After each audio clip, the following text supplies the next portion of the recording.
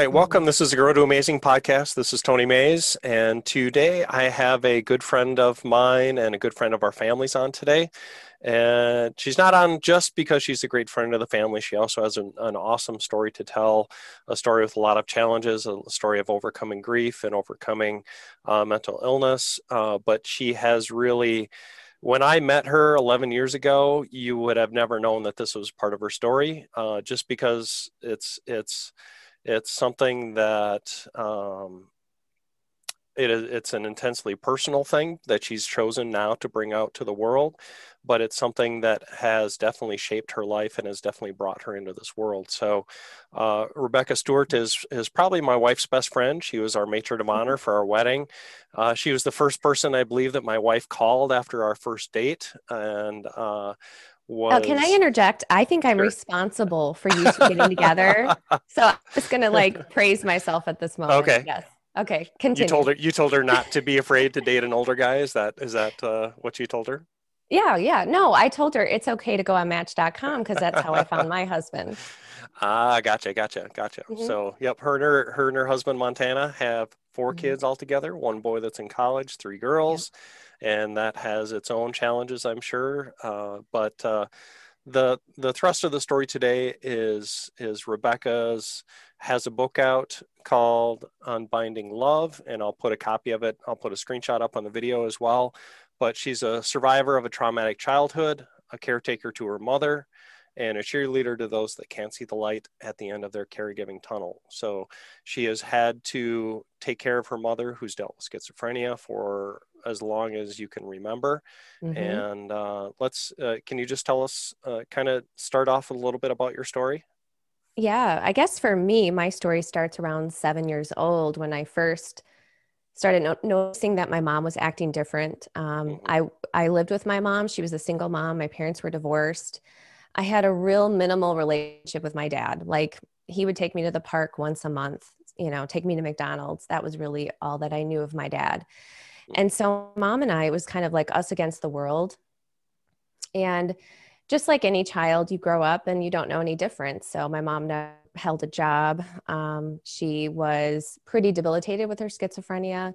And I just remember apartment getting really messy and she was kind of off in her own world and she was starting to enter into psychosis. And I remember one day she threw away all my books. And so I went to school and I told my teacher, I don't have any books because my mom threw them away. I must have done something wrong. Hmm. And shortly after, I was removed from that home. So that was kind of the beginning of, okay, maybe my life is a little bit different than most kids my Hmm. age, and processing what that meant and Yeah. and experiencing the trauma of, it was always me and my mom. And then one day it wasn't. Just Was one that day. did you go to foster care or with your dad? Neither. Actually, I went to her parents at first. So my Okay. dad came Okay. and picked me up and dropped me off to his in-laws, and they were, separated. They actually, I never knew them to be together. They were technically divorced. They did eventually get divorced. Hmm. Um, but I lived with her parents in Stevens Point for all of second grade. I basically missed all of a grade because they didn't quite know how long it was going to take for my mom to come back. Okay. And they didn't know it at the time, but my mom was severely, severely mentally ill. It was going to take years for her to just kind of come back. Hmm. So, my grandma was going to raise me and grandpa, and they took me to a Catholic school. And I remember And you they, weren't raised Catholic or no. anything like that, So I right? was So raised in yeah, public school. yeah. And for anybody that knows the difference, it's like, it's kind of like walking through a prison. That's how it felt like to me. And so it was my grandma and my aunt and her sister, my great aunt, and the priest. And he Hmm. sits down and he says, "Well, everything looks great with Rebecca, but I just have a question. How long is she going to be here?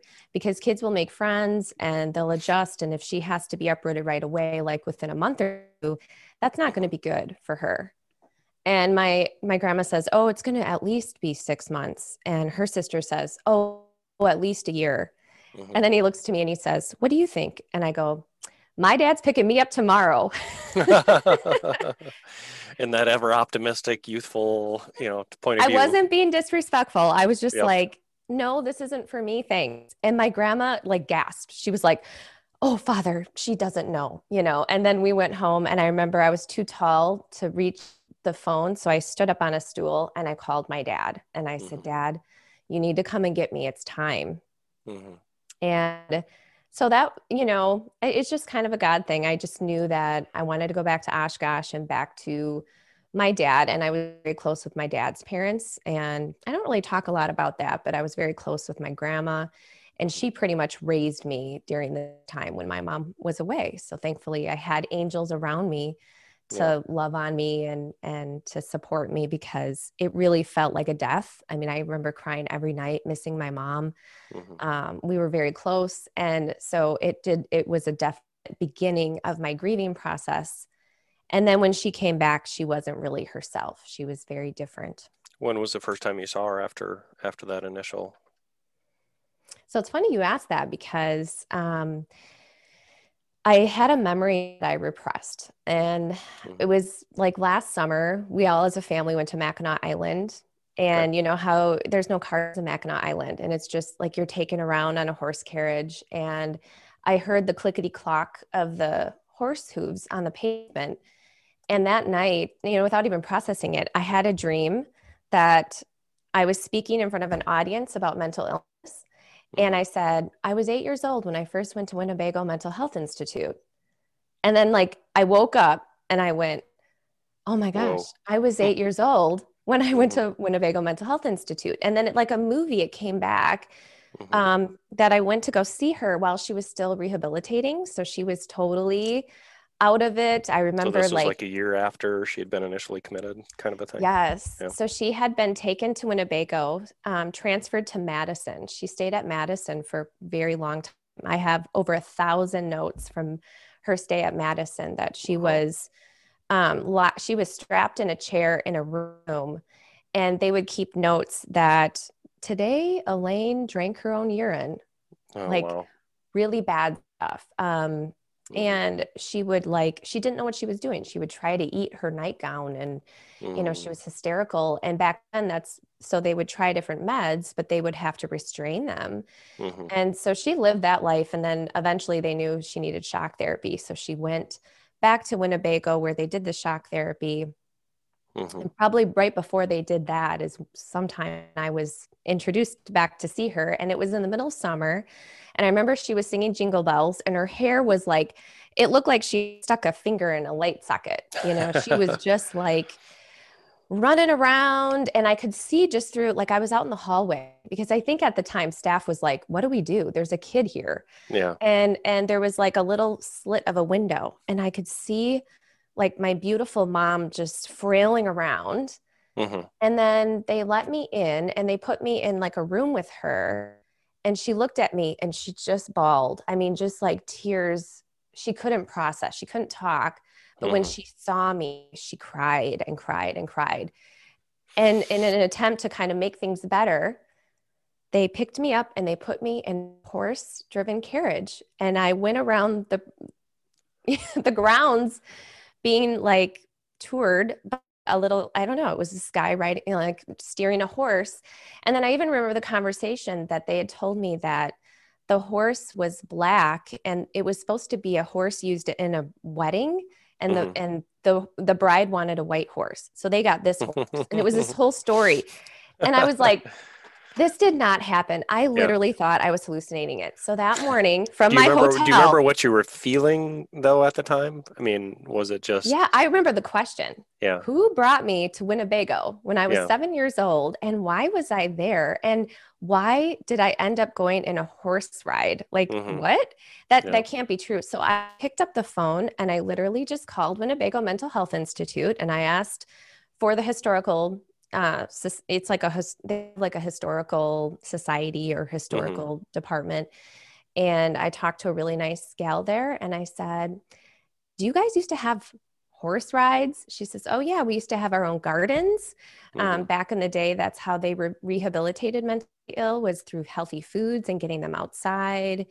Mm-hmm. And so that was kind of the end of that era, but they still had horses. And I was like, wow, that is the strangest memory that I have. And Mm-hmm. kind of represents the struggle at that time for me, which was adapting to a new normal, that it was no longer me and my mom against the world. And now Mm-hmm. it was entering into this new phase of, number one, accepting that my mom isn't my mom anymore.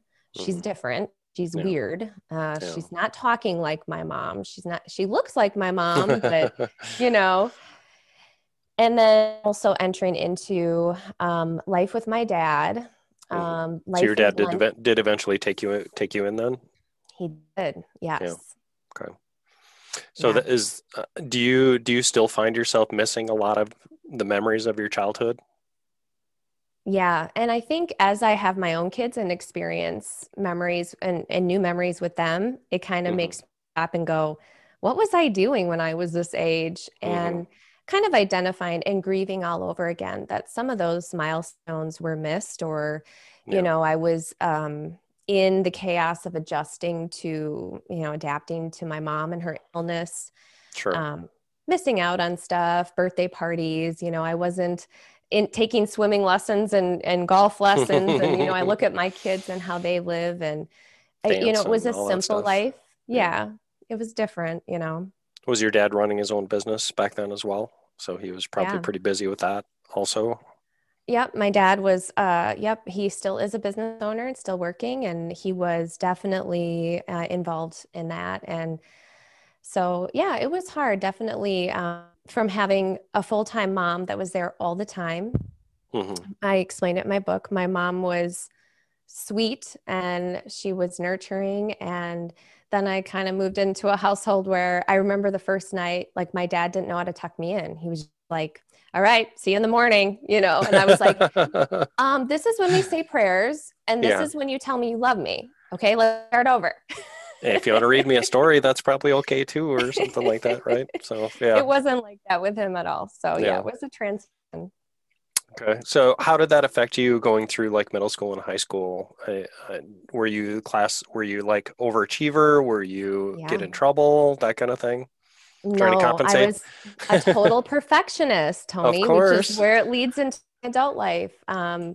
Total perfectionist. I was a good student. Most of my teachers did not know about my struggle at all. Hmm. In fact, I have one or two teachers that were very impactful in my life that I've recently reached out through text message and just said, "Hey, you made a difference in my life." I had a first grade teacher that I called and cried to. And she was just kind of shocked, and it really blessed her because she had no idea Hmm. how much she had impacted me. And I think teachers are so underappreciated. You know, during a Hmm. time when things were so unstable in my life, I definitely had teachers and angels that stepped Hmm. in. So, I'm assuming you didn't. Oh, so the Catholic school was in Stevens Point, but once you went back to Oshkosh, was that regular public school mhm. teachers? Yeah. Actually Okay. went back to the same school Okay. and it was a God thing. I had the same teacher in first grade as I did in second grade. So Hmm. Mrs. Benarek, she was one of those angels, and she was the one that I called recently. And so if she's listening to this, she's an absolute angel. And Hmm.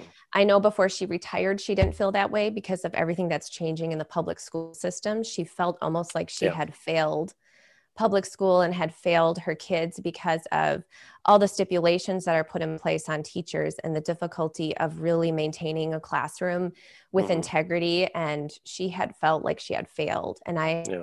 So when I called her, she was just like, thank you. Oh my gosh. And I said, you know, you hugged Yeah. me every day before class. And sometimes that was the only hug I ever received, you know, Yeah. because I would come home and my mom was psychotic. You know, Hmm. I lived like that for months before I was taken out of the house. And that's really the trauma that I experienced is hunger, poverty. Hmm. I still to this day cannot drink powdered milk because my mom was on food stamps. So we didn't have regular milk. We had powdered milk. I don't know why. Yeah. I don't know why anybody would drink powdered milk, but you know, we had that. And I remember like eating pea soup for a week because that's what we Oh, had. yeah. So I still cannot eat pea soup. And Sure. so, yes, I was lucky to have angels in my life and people that kind of helped me smooth along into the middle school, high school age, which was the first part of my life where I really At that point, it was like denial. I did not Yeah. want anybody to know I was different. I did not want anybody to know the truth about myself, which was Mm-hmm. the lie that I believed that I was damaged goods, that I Mm-hmm. was, no matter how hard I tried, I was still Elaine's daughter and I was Mm-hmm. still impacted by mental health. And Did you so I think she was very, going to rub off on you or something like that? Or that the, yeah, I mean, I felt yeah. like we were one family unit. Mm-hmm. And every time there was a family reunion, I was reminded of that we were different. And most of Yeah. the time she wasn't there because she was in the hospital. Yeah. My mom would have 2, 3 hospitalizations a year. So Mm-hmm. her mental illness was so severe that she literally got lost in her apartment in her 40s. Wow. Like she Mm-hmm. just would get lost inside her apartment. She wrote journals about it. It's hard to understand and wrap your brain around it because most of us kind of take that part for granted. We can get up Mm-hmm. and get dressed and we can go to work. But for some of us that are in between, and it might be depression or anxiety where today is a bad day and that you just can't function. Yeah. For her, it was like that every single day. But All then it day. was Yeah. the paranoia. Oh, my neighbor thinks that I'm doing this, this, and this. I Mm-hmm. think I'm getting a message off the TV. I think that so and so is going to commit suicide. And it was Mm-hmm. just this constant Yeah. thing that played in her head, and it prevented her from living a successful and happy life. Yeah. And so that was hard to witness. But then there were also beautiful things that she did too that I talk about in my book too. Yeah, yeah. So when did once you got close to graduating high school, what did you look at your path? What did you want your path to be coming out of high school? Yeah, so high school was like the end of the bad years. I think it kind of went into a little bit too of early marriage. It's kind of like when you're newlywed and you're just kind of trying to figure it all out and you make a lot of Hmm. dumb mistakes. Yeah, For me, it that never happened. was, That never happened to me. So yeah. well, that works with caregiving too. So when you become a caregiver, so I had become a legal guardian to my mom at age 21. So in college is when it really picked up for me that I had to step up to the plate and be responsible for my mom. What kind of a shock to you was that though, that you had to be the one making all the decisions? Total shock. I had Yeah. no idea. I had no idea. Like it was like one day I got a letter in my college dorm, like the matter of Elaine, and I thought, well, okay, I'm going to go to this. I'll leave Madison and go to Oshkosh, and I'll sit in the hearing. And um, I don't think my mom was there. I just remember like all these attorneys and people, and they deemed her mentally incompetent. And then they saw me sitting there and they said, okay, is anybody here, with family? We've got one brother on the phone. Okay, who's going to be guardian? And they all looked at me and I was like, hi. Yeah, I had no idea. And then they were like, okay, her daughter is 21. Yep, she's in college. Okay, perfect. Check. And I walked out of there and I was like, what just happened? Yeah. So I mean, that was literally like, I was like, oh, can I, I got to get back to my friends and I there's got a a party this party to weekend, go to tonight. Yeah. But my mom's responsibility is all in my hand. Yeah, I can imagine that being a complete shock. And just what do you do And then two next? months later, I got a bill for $300,000 in my name. And I was like, I remember just thinking like, I'm never going to pay this bill off. Like Yeah. I'm going to live just totally in debt the rest of my life. But that was wrong. And I had to get an attorney. And that attorney was like, nope, I'll just write a letter. She's an SSI recipient. You're not Hmm. financially responsible. So there was a lot of early mistakes and things that I learned from experience because no one writes a book on Yeah. how you take care of someone like this and Yeah. how you navigate through Social Security, medical assistance, Medicaid, finding a social worker, working with your doctor, helping Yeah. someone that's on antipsychotics that doesn't want to be on them. They don't want to Hmm. be on meds because they think they're fine and they're really Hmm. off in la la land. Yeah. And so that was the beginning of getting lots of phone calls from her landlord that she was streaking naked in her apartment. And it was becoming really obvious that I was going to have to step up. I was going to have to either take care of her myself or Hmm. find someone willing to take care of her. Hmm. And I mean, it sounds to me like it was getting to the point where you probably wanted to take care of her yourself, Yeah. to get back to the two of you again, kind of a thing. But did you realize you couldn't? Yeah. So at that point, I was pretty scared of my mom. Yeah. My mom had a really strong personality. She, her personality without mental illness is like cheerful and bubbly, and she was attractive and blonde, and that's how Hmm. she got landed my dad. I mean, she was like a knockout, bubbly personality. But then when mental illness hit her, it made her paranoid. It made her turn inward. It made her stay away from her friends and family and all that. So it changed her. Hmm. And then in her later years, it was like mental illness doesn't get better with age necessarily. That's a hard thing to accept. But as we age, we have to all kind of accept that, right? Like our bodies Hmm. and our minds, they work a little bit slower. And so for her, that was kind of the phase of clinging to independence, which if it were me, I would be the same way. She Hmm. was clinging to her independence, but she was also like kind of scary about it. And also, you enter into psychosis. So she would get bizarre thoughts in her head, and there was nothing you could do to get those thoughts out. So I was kind of this young, meek, like perfectionist people pleaser. And so instead of dealing with things head on like I can now as an adult, I was really just kind of terrified of her. And I was like, how can we like hit the easy button and just skip Yeah. forward? And the first assignment that I had was to move her into a CBRF, and her social worker helped me with that and called and said, this is what she needs. She needs this placement. And Which is so is a community-based rehab facility? Did I get that residential right? facility. Yep, Residential? Okay.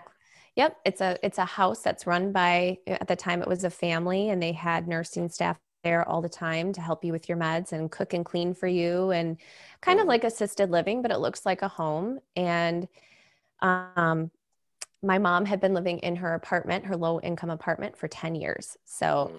she had a lot of stuff in that one bedroom, teeny tiny apartment. And, being young and naive, I was like, I'll do it in a day. I'll just, Yeah. I'll just open her apartment and I let everybody come in. And now I like think, oh, I got rid of her dishes. I got rid of family heirlooms. And I was like, I remember just kind of winging it, giving Yeah. away furniture because I couldn't fit it in her room. And I made her a Hmm. really cute room. And this whole time I sent her with my 93-year-old grandma, her mom. So Yeah. her mom took care of her for a week so that I could move her into assisted living. And then I didn't tell her, and I picked her up and I was like, took her to the park and I said, Mom, your apartment's gone and you have a new place to go to. And I had taken her there. It wasn't like I Hmm. totally, Just like, dropped it on her. Yeah. yeah, I took her there and she liked it. And she said, yeah, I'll live when I'm 80. So, there was, Yeah. again, everybody wants to live independently. And I think Hmm. when you're a caregiver, when you have parents that are aging and you have to make a decision for them, Hmm. it's incredibly difficult. And Yeah. when you're young, you don't have that experience and you don't. So it was very scary for me. It was, Yeah. that's when I met my husband. So we were dating and he remembers me just kind of going, oh, like I couldn't sleep for a week. I was so nervous about it, but she actually was a trooper. Like Yeah. she kind of glided in. And I remember her saying like, this is a princess room. I love it. And I slept with her the first night because I was worried for her. Yeah. Um, and then so since then, she's been receiving help and been pretty good about that. So Did you, you'd mentioned you met Montana while you were in college and while you were going through all this. Did you have a hard time making friends during college and things like that or not? yes, Yeah. I wouldn't say that I had a hard time, but I was so busy and removed from the college experience. I know Yeah. one of the questions I get is, oh, you're a Badger fan, like football. I went to one Badger football game. And it wasn't my idea. And I just felt so removed from the culture because I was driving on the weekends to see my mom. Most of my college experience, she was living in that apartment, but I remember Hmm. going through and I would wash all her clothes. I would take out rotting food out of the fridge. For many, many years, she ate the same foods over and over again because dementia was settling in, Hmm. probably from the shock therapy and things that she had experienced with her brain.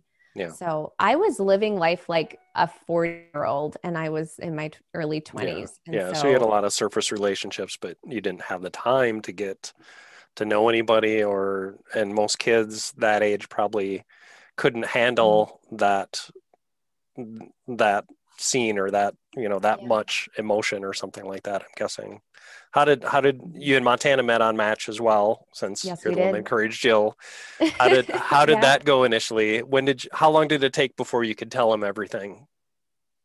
Oh Can you gosh. can you share that, or do you want to share that? If you don't want to, I'm that's okay actually too. I'm actually a person that shares. That's why Okay. I have a podcast where I talk about suicide, mental health, sex, all of it.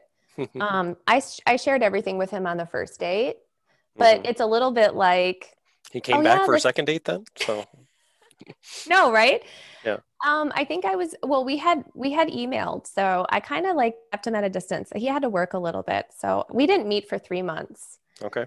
before we kind of exchanged emails, and then I went on Was a this when he was cruise. traveling a lot and things like that for work? Yeah, so he was working in Madison, Oh, he was. and Okay. All right. and he was working at the Milwaukee Stockyards in Madison, which is Okay. weird. And then I was in school in Madison. So that's how he found my picture, and then he Hmm. lost it and had to go back. And he has this whole story about how he first emailed me. I was always very honest with him about it. That's all I can say. And I think that in terms of my trauma and everything I had been through, I didn't tell him fully everything until years into our marriage because Hmm. I was still processing them as well. Yeah. And he had his own layer of stuff. It was just different from my stuff. He Okay. had parents that were still married. I had parents that were divorced. He had a Hmm. single family growing up. I had a blended family. Yeah. But then he had his own, everybody has something. So I would say that he had a high level of compassion for me. And Yeah. then I did for him. It was just different. Yeah. So from the beginning, we clicked. Like Yeah. I know by the third date, I knew I was marrying him. And I think after 8 months, we were engaged. So yeah. And then when was your wedding? Good. If you engaged at 8 months, you were married at what? Well, Like a year? 2006, July. 2006. Okay. So I had graduated college in 2004. So Okay. it was pretty quick. We had a year-long engagement and um, yeah, so Okay. And then the girls started. So your mother, she was in the assisted living type facility. When did you have to transition her to full-time care facility? When mhm. did that happen? So she had some pretty good mental stability during that time, but she had problems with her teeth, Mm, which I talk about in the book. She had refused to go see a dentist. She just didn't want to go. So I would drive her to get her teeth cleaned and stand out in the snow, pregnant. Mom, come on, we got to go get your teeth cleaned. Becky, I am not going. I am not getting, they're not going to do it. And so all her teeth rotted. And it was a real problem because this was kind of one of the first lessons where I had to, as guardian, make a decision. yeah. And it was slightly illegal because I had to find an orthodontist that would pull all her teeth out without her knowing it. Mm. Yes. And it was it was the best surgeon. And I had a friend that knew him and we explained the situation. So I got her to go thinking it was a consultation and she wanted her teeth to be whiter. So I said, okay, we're going to go and talk about getting you whiter teeth. Let's go in. And so she laid in the chair and they knocked her out and they pulled all her teeth out and gave her dentures in a day. Wow. And she woke up and like blood was dripping out of her mouth and she goes, hey, let's go out and have some breakfast. And she had like no idea, what had Hmm. happened. And so then I have to explain to her and I'm like, come on, let's get in the car. And I said, we're going to go back. And um, remember how you always wanted white teeth? Now you Hmm. have them, but they come in and out. Yeah. And she was like, I am not talking to you. Like she figured it out and she didn't talk to me for 3 months. Wow. Fair Yeah. enough. Okay. So it was, I didn't want her to have heart disease. I didn't want her to, when your teeth start to rot, you can get really Yeah. sick. Well, then from that, she ended up with the spiked white blood cell count. And that's a big problem when you're on Clozaril. So that's the medicine she's on. So they switched her to Seroquel, which is a sister drug. And then she got sick mentally. So she started getting psychotic and she went to Mendota Mental Health Institute, which is Hmm. one of the best geriatric facilities you could ever have a loved one go to. Gets a Hmm. lot of bad rap. Ed Yeah. Gein was like living there. So a lot of people hear it and they think, never, I would never let my mom or dad go there. But I have to give them a shout out that they have the best doctors, the best Hmm. psych nurses. My mom had so much That's a tough fun job. I there. can't imagine doing that job, but personally, Oh, yeah, no. When you walk in, it's a little scary. I'm not going to yeah. lie. Like you have your own room, but you have no bathroom. You have to like bang on the door to go to the bathroom. It sounds awful. It looks like, I mean, it is. It's a building from the 1800s. Hmm. But to give you an idea of how well they got her not only back on her Clozaril, they got her rehabilitated, but they gave her her own room with music and she listened to oldies. And when she had to leave, she didn't want to because she had adapted to I live here and help others. You know, Hmm. she was like washing counters and she had a sense of purpose there and she had maintained friendships with all the nurses. So when Hmm. she left, they all cried and I had Yeah, to move her into a new place, yeah. you know, and so I just when I talk about Mendota, like I've left reviews, they're Hmm. amazing there. They are experts there in mental health. Hmm. And so then I had to move her to her hometown, Stevens Point, because they didn't have any housing in Oshkosh. And that's another thing I'll talk about is the lack of housing for people that are in between living independently and needing help. We Hmm. just don't have enough CBRFs, facilities, that type of thing. So at the time, there was no option. So I couldn't have her come to La Crosse. It was a different county. And Hmm. somehow Portage County accepted her. But she was still under Winnebago County. This is another kind of thing I don't need to mention, Yeah, but there's a lot of politicalness against which county is going to pay the bill for her because she's yeah, so expensive. yeah. So Winnebago paid for her to live in Portage County for like 8 years or something and Well, found a really nice place for her, but it was hard for me to visit. So the hmm. last stage of her life was coming here to La Crosse and getting her close to family. Yeah. And that has been a very tough phase as well because her body, physically and mentally, she's 78 years old now. So Hmm. she's not able to hold conversations anymore. Some days I get a little glimpse of her, but Yeah. it's And mostly then like loving COVID someone with doesn't, Alzheimer's. Yep. yeah, COVID doesn't help either. So, yeah. No. So how have you, I'm the stress levels for you going through all this? How have you dealt? I mean, how has that affected your family? How has that affected you? And how do you deal with it? Yeah. So I suffer from anxiety, and dealing with this every day is a heavy burden. Yeah. And some days I'm like, it's just like anybody. Some days I'm ready to take it on. I'm ready to go to her care conference. I'm ready to make decisions. I'm going to visit her. I'm going to talk to her. Other days I'm just like, Lord, I can't handle this. I need you to take care of her. Yeah. I need to focus on myself. And there was this constant battle between how do I know when I need to step in, or how can I know to kind of let this go and surrender? Hmm. And that was the first realization for me that number one, I needed a faith because I needed Hmm. God to take some of this for me. When did, And what year was this that you really started to feel that? Do you know? well, I know recently it was when we left our Lutheran church and went to First Hmm. Free. It was Yeah. a big transition. Oh, I yeah. think it started before then because I Yeah. think You were when we needing went to it?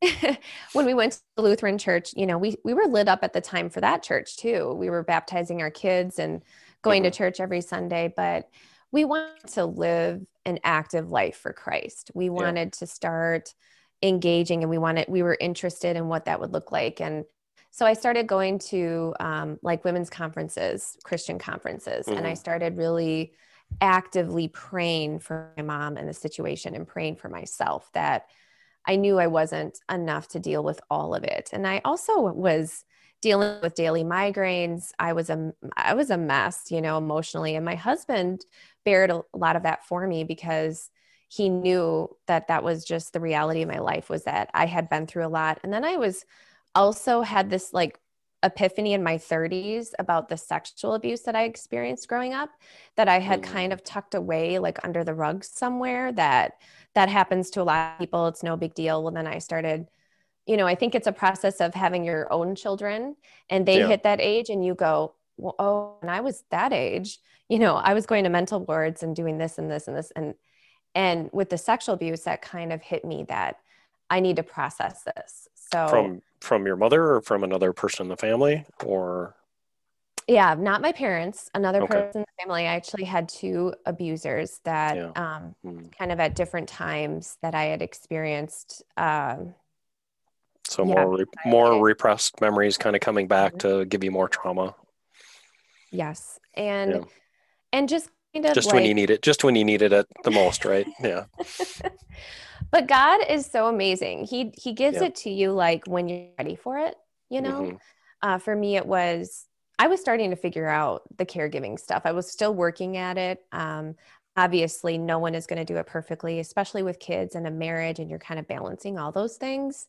For me, it was, yeah, like he presented it to me, and then I was like, okay, Lord, I can process this. I can pray about this, and told my husband about it. Like I had Hmm. never said that that had happened. So I had to really process that. And it was just love and compassion. So I was really grateful for that.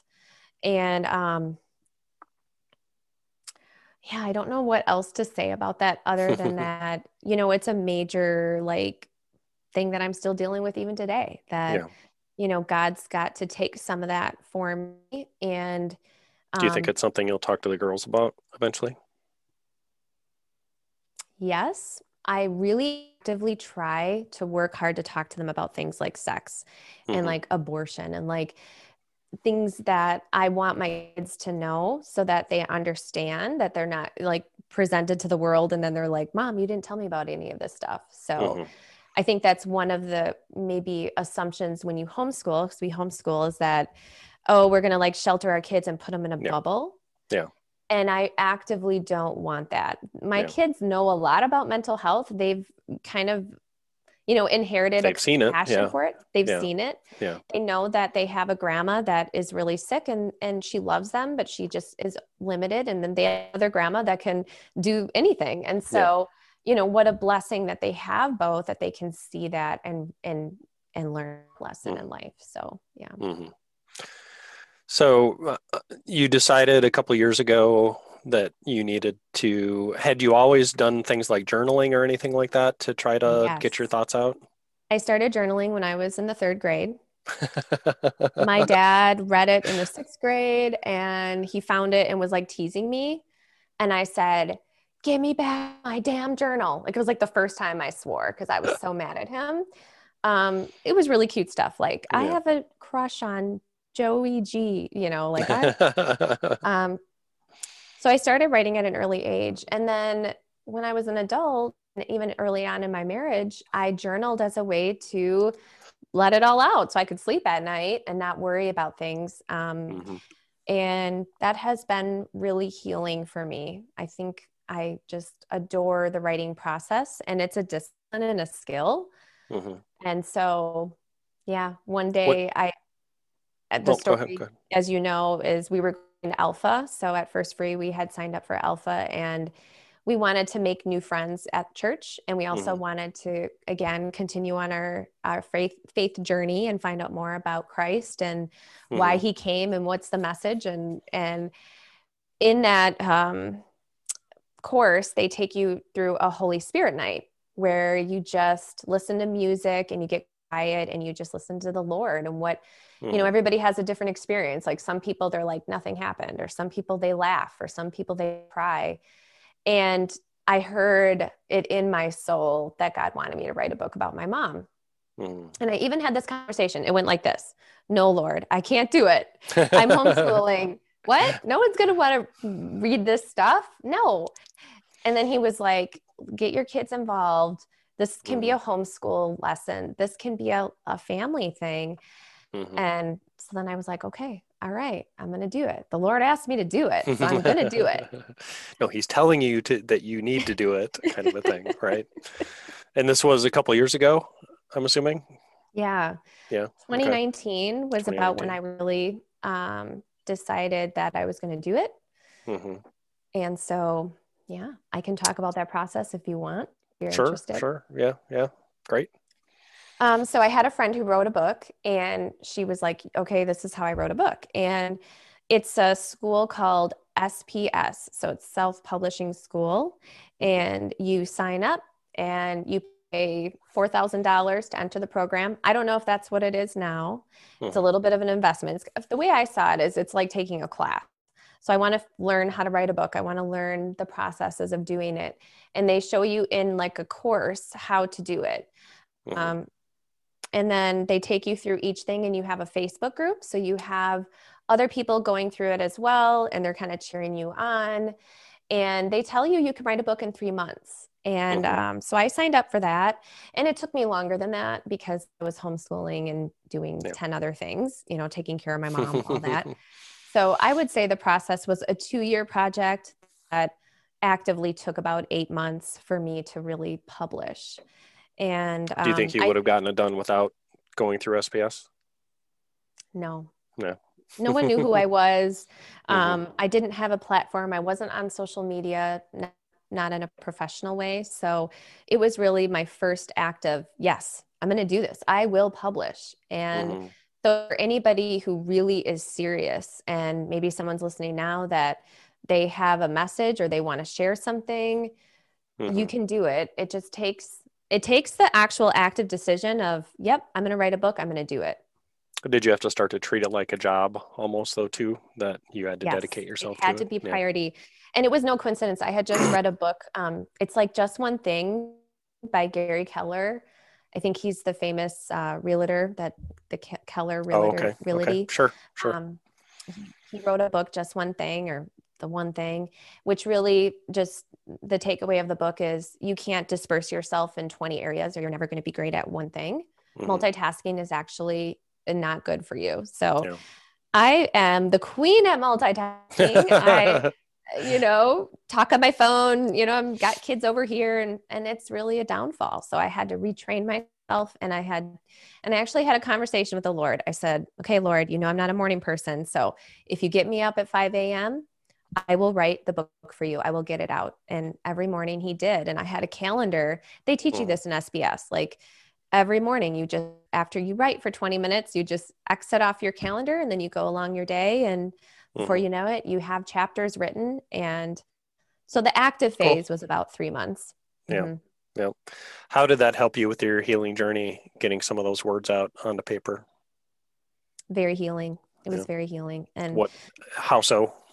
Um, processing all these memories from childhood that I had shoved under a rug somewhere because I wanted everyone to know I was perfect and, Hmm. perfectionist, that type of thing. And it was really healing to accept those parts of myself, my childhood, my mom, and Hmm. also identify that she was actually really an amazing individual, that she went above and beyond her diagnosis. She didn't let Hmm. that keep her in a corner, although she was getting lost inside her apartment. At Hmm. the same time, before that, she went and got a teaching degree. She was extremely brilliant. It's kind of like that movie, A Beautiful Mind, where they show like they're just so astronomically bright, but they can't, Hmm. there's an element to that, to schizophrenia. They are bright and they're like ahead of their time. And so my mom was like that. And I think all of that and processing that in the end was like, God gave me this gift. Kind of wrapped it It up. was Yep. an Wrapped it all incredible up into a, struggle. yeah. Yeah, but God gave me the gift. Like, Hmm. I get to choose to look at the beauty in everything of this. Like, Hmm. why, Lord? Why is there mental illness? Why did my mom have to have it? And, you start answering those questions. Well, it was like the fast track to compassion, it was the Yeah. fast track to surrendering my life to Him. Hmm. And I think where I got also with that is as I was on Facebook, I Hmm. remember I've been on schizophrenia.com for like 10 years. And I offer advice to people that are new to the schizophrenic walk. And one of the caregivers had posted and said, are there any other carers here who want to commit suicide? And everyone jumped on and was like, here's a number you can call. And I just knew it. I was like, this is the reason why I need to talk more about mental health and talk about what I've learned, because being a caregiver is such a heavy burden and it's Hmm. scary. And many of us that are helping our loved ones with mental illness have mental illness ourselves. Yeah. We all have some element of it. And I think that was the real pivotal moment for me. It was like, okay, I've got to figure this out in a way that I can present it in a book that people can read it and relate. They can hear the stories and go, yep, my life's been chaotic. Mm-hmm. And then I talk about the 4 pillars with it, which is grace, faith, grace, surrender, and hope. Mm-hmm. And really all in anyone's life, you can take that and you can apply it to your life. But if you are a caregiver, if you are taking care of yourself and someone else, you really need to hone in on that, because if you don't, like on the airplane, if you don't give yourself oxygen first, you can't Mm-hmm. help someone else. Was that And a big struggle for you? Was taking care of yourself first? absolutely. It Yeah. still is. It still is. My kids get fed the most beautiful lunches, and it's 3 o'clock and I haven't eaten lunch. It happened yesterday. Okay. I am still dealing with this. And why? Why can't I say, I'm going to have cake for lunch? I'm going to, like, why do I Yeah. deny myself? Mm-hmm. But it's really hard to retrain your brain. Mm-hmm. Yeah. Yep. Yep. And I would imagine also the turning of the book into something to give help to another is also part of that healing journey, and kind of taking the next step with it, transforming it. Yeah. So the book hit bestseller in 3 categories, I think Congratulations. within the first launch. And the launch was, so also, I'll talk a little bit about spiritual attack because it's real. Mm-hmm. I went through such a spiritual attack 3 months before the book launched that I had to pray every day. I had to protect myself. It was like I was getting migraines. Things went wrong with the formatting. There's all these Mm-hmm. things that is kind of behind the scenes when you write a book and you publish and getting a team together. But I have to say, through that, I pushed through it because I knew that Satan didn't want that book to get out. God Yeah. wanted it out for Yeah. him. It was his book. And the beauty of it, there was one night where I was up all night. I was just completely, this sense of worry, like, first off, who the heck am I? Who's going to really learn from this message? Who's going to really want to read this stuff? Like, it was, and it's a little bit vulnerable because I'm talking about myself, and Yeah.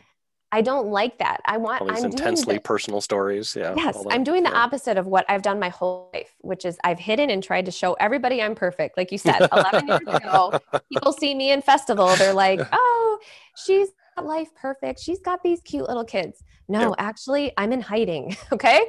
So this was the first, like, this is who I am. This is my story. And it was like crippling. And then I remember getting up, I barely slept. I checked my email, and it's somebody that I know through my mom's nursing home that I've never had a relationship before, but she Mm-hmm. signed up to be on my launch team. And she was like, your book did this for me. Like, Mm-hmm. I have goosebumps going through this in my life. This has applied to me. That's Your awesome. section on suicide applies to me. So I like threw that in last minute. I'm like, I'm just going to talk a little bit about suicide and how to talk to your loved ones about it. And it was just kind of like God just said, like, put it in, and that was her thing. She was like, I'm dealing with that in my family. Mm-hmm. And I just had tears. I was like, okay, Lord, this is it. This is why you wanted this out. And it's not about me.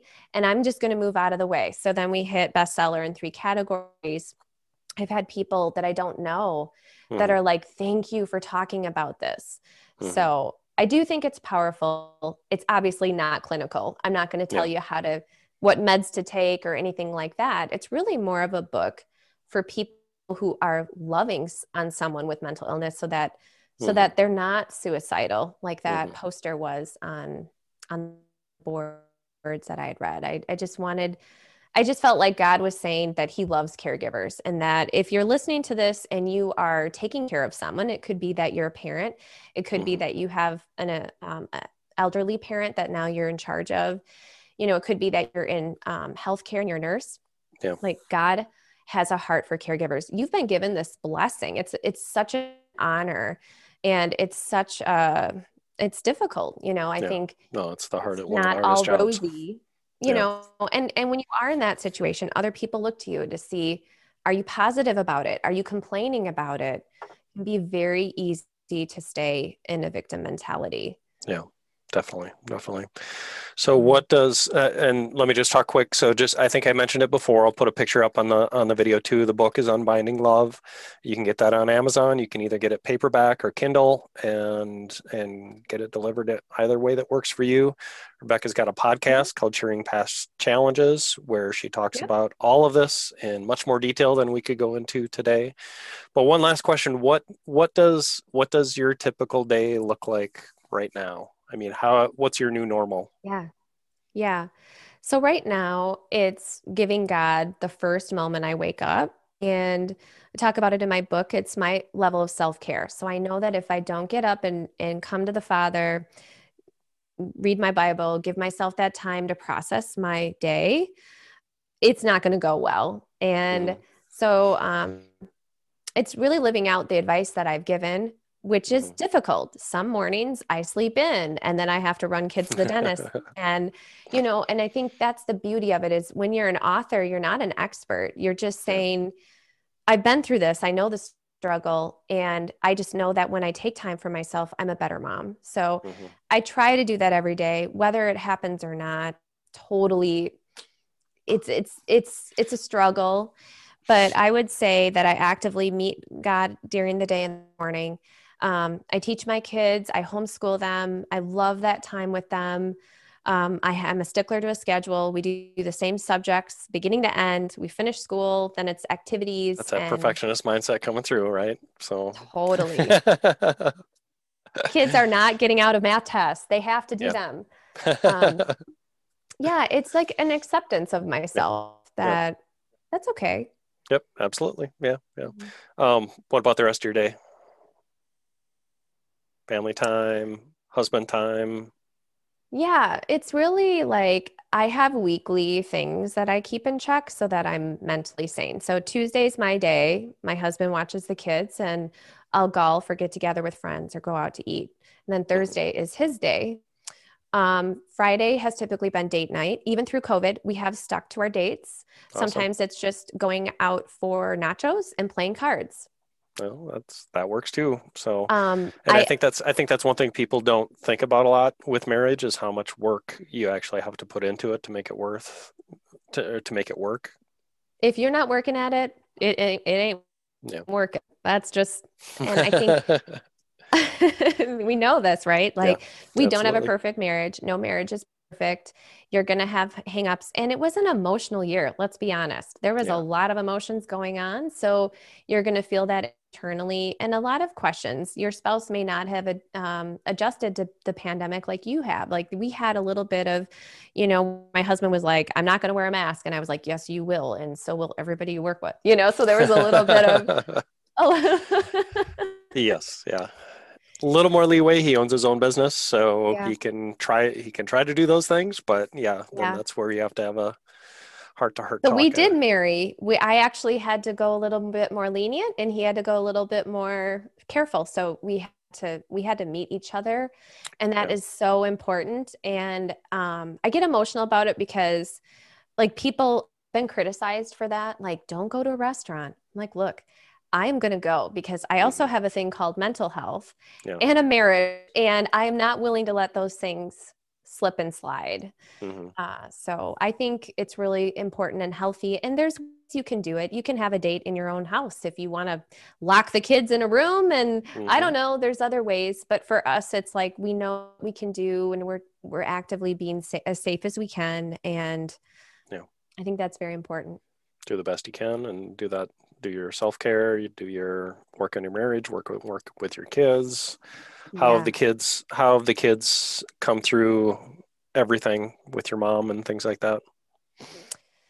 Um, they're good. Each kid is a little bit different depending on how where they're at maturity wise. Actually, the baby is the one that misses her the most because Hmm. she was the closest with my mom because she didn't understand if like my mom swore or started undressing. So my mom in that phase, I talk about it in my book about dementia where she doesn't Hmm. keep her clothes on, she's not making a lot of sense when she talks, she doesn't really, she's in her body but she's not really living, and Yeah.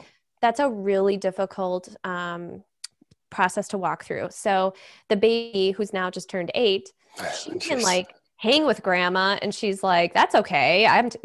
Grandma, like, put your sweater back on. That's all right. Whereas the 14-year-old's mortified. She's like, Mom, don't make me go back in there. So, so I don't, but the Yeah. underlining, like the takeaway for the girls is that they know that their grandma loves them. They know all of the struggles, been with me through the walk with the book. So and when I do a podcast like this, I let them listen to it so they understand it. I don't hold that away from them. Again, it goes back to having these conversations, some of the tough conversations about it. Some of my kids have anxiety as well. Yeah. And there's like a myth that kids don't have anxiety. Yeah. I don't know where that came from, but it's false. Like, kids have it. So then I say, this is what I do when I have anxiety. Sometimes I put on music. I have to distract myself. And so I kind of normalize it for them versus telling them, no, they don't have it. Yeah. Oh no, you're fine. Or you should telling them what they should feel or something like that instead. That never makes you feel good when someone says, no, you don't feel that way. You're fine. Move on. It's like, wait a minute. I do feel this way. I had a daughter that had a panic attack out on the tennis courts because there was a storm coming in and the rain was coming down, and she felt responsible for her little sister. And when she went to open the door wouldn't open. And in that moment, she like envisioned like the lightning, killing them. And she had this panic. And then for 2-3 years, I couldn't get her to go out if it was overcast. So we had to deal through that. Yeah. Kids go through it as well. Like, mental health is so important, and no one talks about it. No one says, okay, this is what you do when your child has a panic attack. So I just thought, okay, this is what Past Challenges is about. We're going to talk about that. We're going to talk about kids and anxiety. We're going to talk about our own anxiety, because Lord knows I don't want to talk about my own anxiety. I don't have any of that. No, not at all. But yeah. So any last words that you wanted to add? Anything you want to close with? Okay, 2 things. I always say this, and it's important to say, if you're listening to this and you have mental health issues or mental illness, you are not a lost cause. My mom had a little thing on her TV. It was a bunch of different nuts, like almonds, peanuts, and then it said, we're all a little nuts. So true. Yeah. So there's that. We all have it. We have to, as a society, be responsible in helping our friends and family that suffer from it and say, hey, you're not alone. I'm here for you. When can I check back with you? Can I give you a call next week? That's important. The second thing that I want to leave your viewers with is this awareness that we need to do more for people that are in between, for people that, and I 100% am for people living independently. But that's not for everyone. Some people really need help. They really need someone to help them arrange their medication so they take it properly, so they get a shower, so they can have a life of integrity. And here in La Crosse County, we don't have enough housing. We don't have enough CBRS. And many of them kind of are institutionalized. Like, I've looked at some of them and I'm like, I wouldn't want to live there. Yeah. I want to live in a home. Yeah. So we need to bring that back. And the problem is there isn't enough funding, because in the 80s, they did it right. They had these homes that looked like houses, and you could talk about God there. You could pray. You could sit around a table. And one of the most impactful things I ever witnessed as a 9-year-old, when my mom was still rehabilitating, was I got to go and spend some time in a women's shelter. It was a CBRF where only women that were mentally ill lived, and there's probably like 8 of them. And they were there supporting each other, having meals together, some of the best like home cooked meals. Like, they made these baked beans that were like out of this world. It had bacon in it. It was like, that was like the first time I sat down at the table and had a meal with my mom. And so it was this sense of family and this sense of support. Yeah. And that impacted me so much that's kind of my goal. Is I would like to move into creating more housing and creating an awareness. So talking about it, but then also saying, where can I start local? And then how can I repeat it in other counties? Because this isn't just a La Crosse problem or a Wisconsin problem, or even a Midwest problem. This is like a world problem. This is a big problem. I think that we all have the power to do small things. And so that's where the Lord has been leading me. I don't know why, but he said, let's, You're not let's done not, yet. You're not done yet. You got to do not more. done. Yep. No. Yeah.